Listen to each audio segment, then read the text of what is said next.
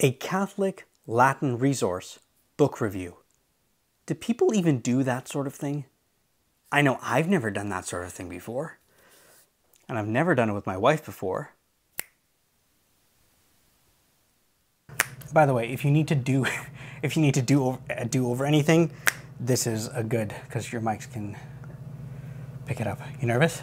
A little bit, and I don't know how to do that with both fingers. Can you do it with one? That'll do, as long as I can hear it on the microphone. Greetings, this is the Latin Prayer Podcast, and welcome back for another episode. We're doing something special today. I have my lovely wife here with me, Christina Drago. I had to twist her arm a little bit to show up on the camera, but most of this episode is just going to be available to the patrons of the Latin Prayer Podcast Patreon community. I am making the first maybe 2-3 minutes of this available to the rest of the listeners, and that's probably what you're listening to, but we are releasing this episode on YouTube for our patrons, so you'll have to hop on there to take a look at it. So thank you for saying yes. Welcome. Okay, so we're doing a book review, and this is a Latin learning resource, I think that's what we can call it. Yeah. Okay. That's good. And yeah, so I've got a bunch of questions. I'm going to interview you. You're going to share your vast expertise with us. Actually, why don't we start off with a little bit about you? Okay. Yeah. Give us your professional educational background, please. So I'm a little bit of a bibliophile, and I was a librarian in my past life, and now I homeschool our 4 children. And how many books do we have? Too many. A sufficient amount of books. I may take some video footage of the amount of books that we have and include it in the video. Actually, first off, why don't we start with the name of the book and how did you find out about this book? Like, where did you discover it first? So there are a very select number of publishers that I trust, that when I get emails from them about new publications coming out, that I would trust to bring them into my home. Mm-hmm. And Tan Publications is one of those beautiful Catholic publishers. They've been around for a while. They have a number of older publications that they have now assumed into their larger publication house. So that would include like Newman Press and St. Benedict's Press. So whenever I get an email from them, I look through their stuff and I'm always impressed. This caught my eye a little while ago. They had their St. Benedict's Day sale, so I always try and take advantage of that, especially as a homeschooling mom, trying to fill our home with beautiful things for my kids to look at and to learn from. I love having books kind of around that my kids can just pick up and page through, but I was also looking for something really beautiful that my kids could bring to Mass with them. So the name of the book is? Oremus.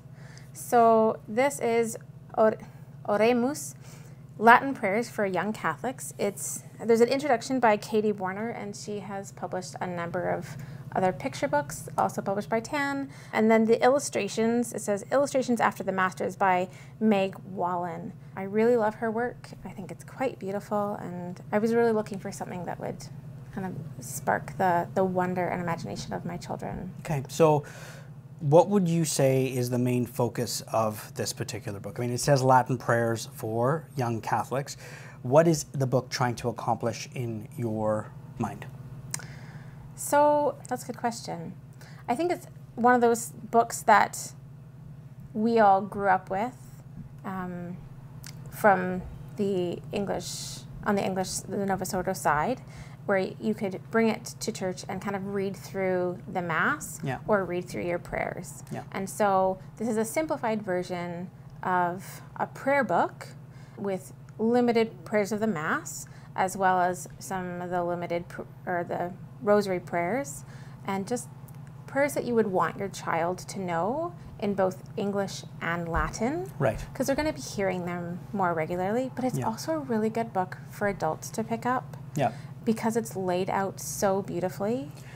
This wouldn't take the place of a missal, though, because that's not a missal. No, I would say that if you wanted to have it strictly as something to hand over to a child, they would probably be like under 5 years old, for them to kind of follow along very simply. We've gone through a few missals in the past with our children, And this seems to be one that really catches their eye, simply because it's beautifully bound, it's beautifully put together. Yeah. Okay, good. So that's a good segue to my next question. The book is described as being done in the style of master studies, and it has beautiful artwork. So why don't we talk a little bit about how the artwork enhances the learning experience for just people who are maybe exploring the Latin Mass for the very first time, or people that have just been in the Novus Ordo, but they've been exposed to very simplistic line art drawing and haven't really seen the beauty. Because like when we do homeschool, we do artwork study, like classical, really beautiful paintings, but I'm experiencing that for the very first time. And then I look through a book like this, and I'll put a little bit of the artwork in there, but I won't ruin all of it. Well, maybe you can explain a little bit more about what master studies is. Sure. So master studies, according to Meg Wallen, she talks a lot about how a good artist will always turn back to the masters. We are trying to infuse in our home a sense of wonder, the good, the true, and the beautiful. It's one of the reasons why we do something called picture study, where we bring beautiful art into our home and we allow our children to just immerse themselves in it and talk about it, so that they become good friends with these artists and with these pictures. We recently had a family over. I love this story. We recently had a family over, and we had changed around our pictures on our walls, and I had moved over a picture of the Coronation of Our Lady by Botticelli onto one of our walls. And this family came over, and this 8-year-old girl, she said hello to us, and then she saw the picture, and she goes, "Oh, Mama, look, they have one too." And I found out from her mom that they had just finished their picture study on Botticelli. And this Coronation of Our Lady had become just one of those special artworks to this little girl.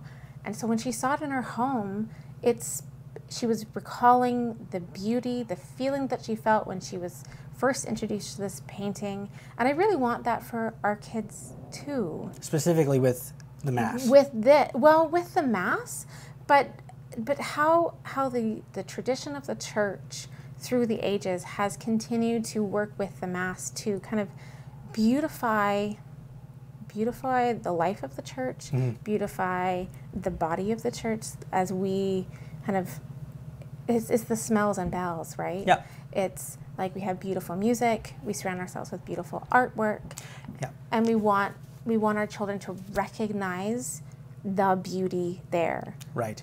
It's interesting because that story reminded me of our third son, Benedict. We had gone for a funeral mass to another parish, and we were sitting at the very back of the church, and at some point, I forget when in the mass, it was a Novus Ordo mass, and he turned and he looked at, I don't know if it was you or me, and he said, I think it was you. It was actually my mom. Oh, okay. Yeah. And he said, what did he say? Oh, he said, no, when are they going to make this church beautiful? Right. And so growing up, having not a lot of exposure to beautiful artwork, to be able to see that with the Mass, and to be able to, even if the church isn't beautiful, it could be beautiful in its simplicity, but you can see almost through the Mass when you have access to, or you're exposed to beautiful art. Yeah. And so specifically Master Studies is?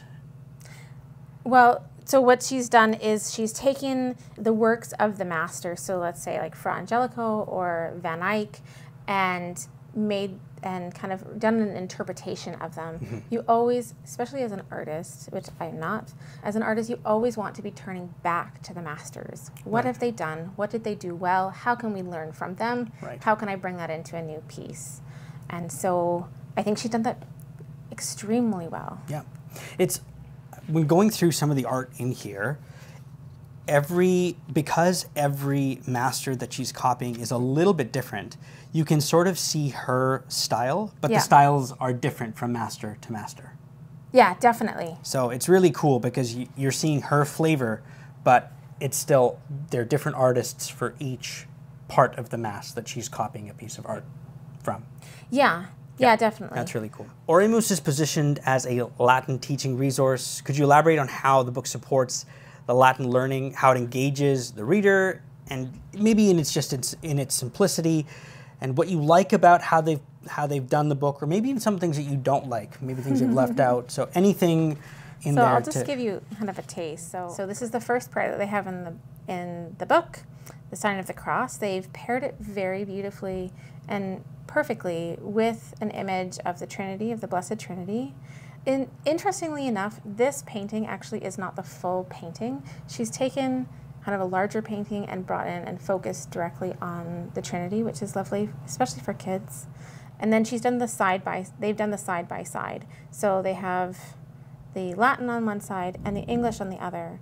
So you can actually see the words as they are meant to be said in Latin, but you can also understand them in English. Yes. I think they've done a very good job. And the font is very easy to read. Like, it's not difficult. It's not super tiny. It's not overly large. Like, it's very clear and pretty at the same time. Yeah, exactly. So, for example, my 3-year-old can easily follow along, like, oh, this is the part, right, Mama? Even though she can't read. But my 8-year-old can easily read this by himself. Yep. And he does. Thanks again for tuning in. This concludes the non-Patreon version of this episode. If you'd like to watch this episode in its entirety, head over to the Latin Prayer Podcast Patreon page. The link is in the show notes, and check out what we have to offer. You might find something in one of our tiers that's exactly what you are looking for. So until next time, may God love you and Our Lady keep you.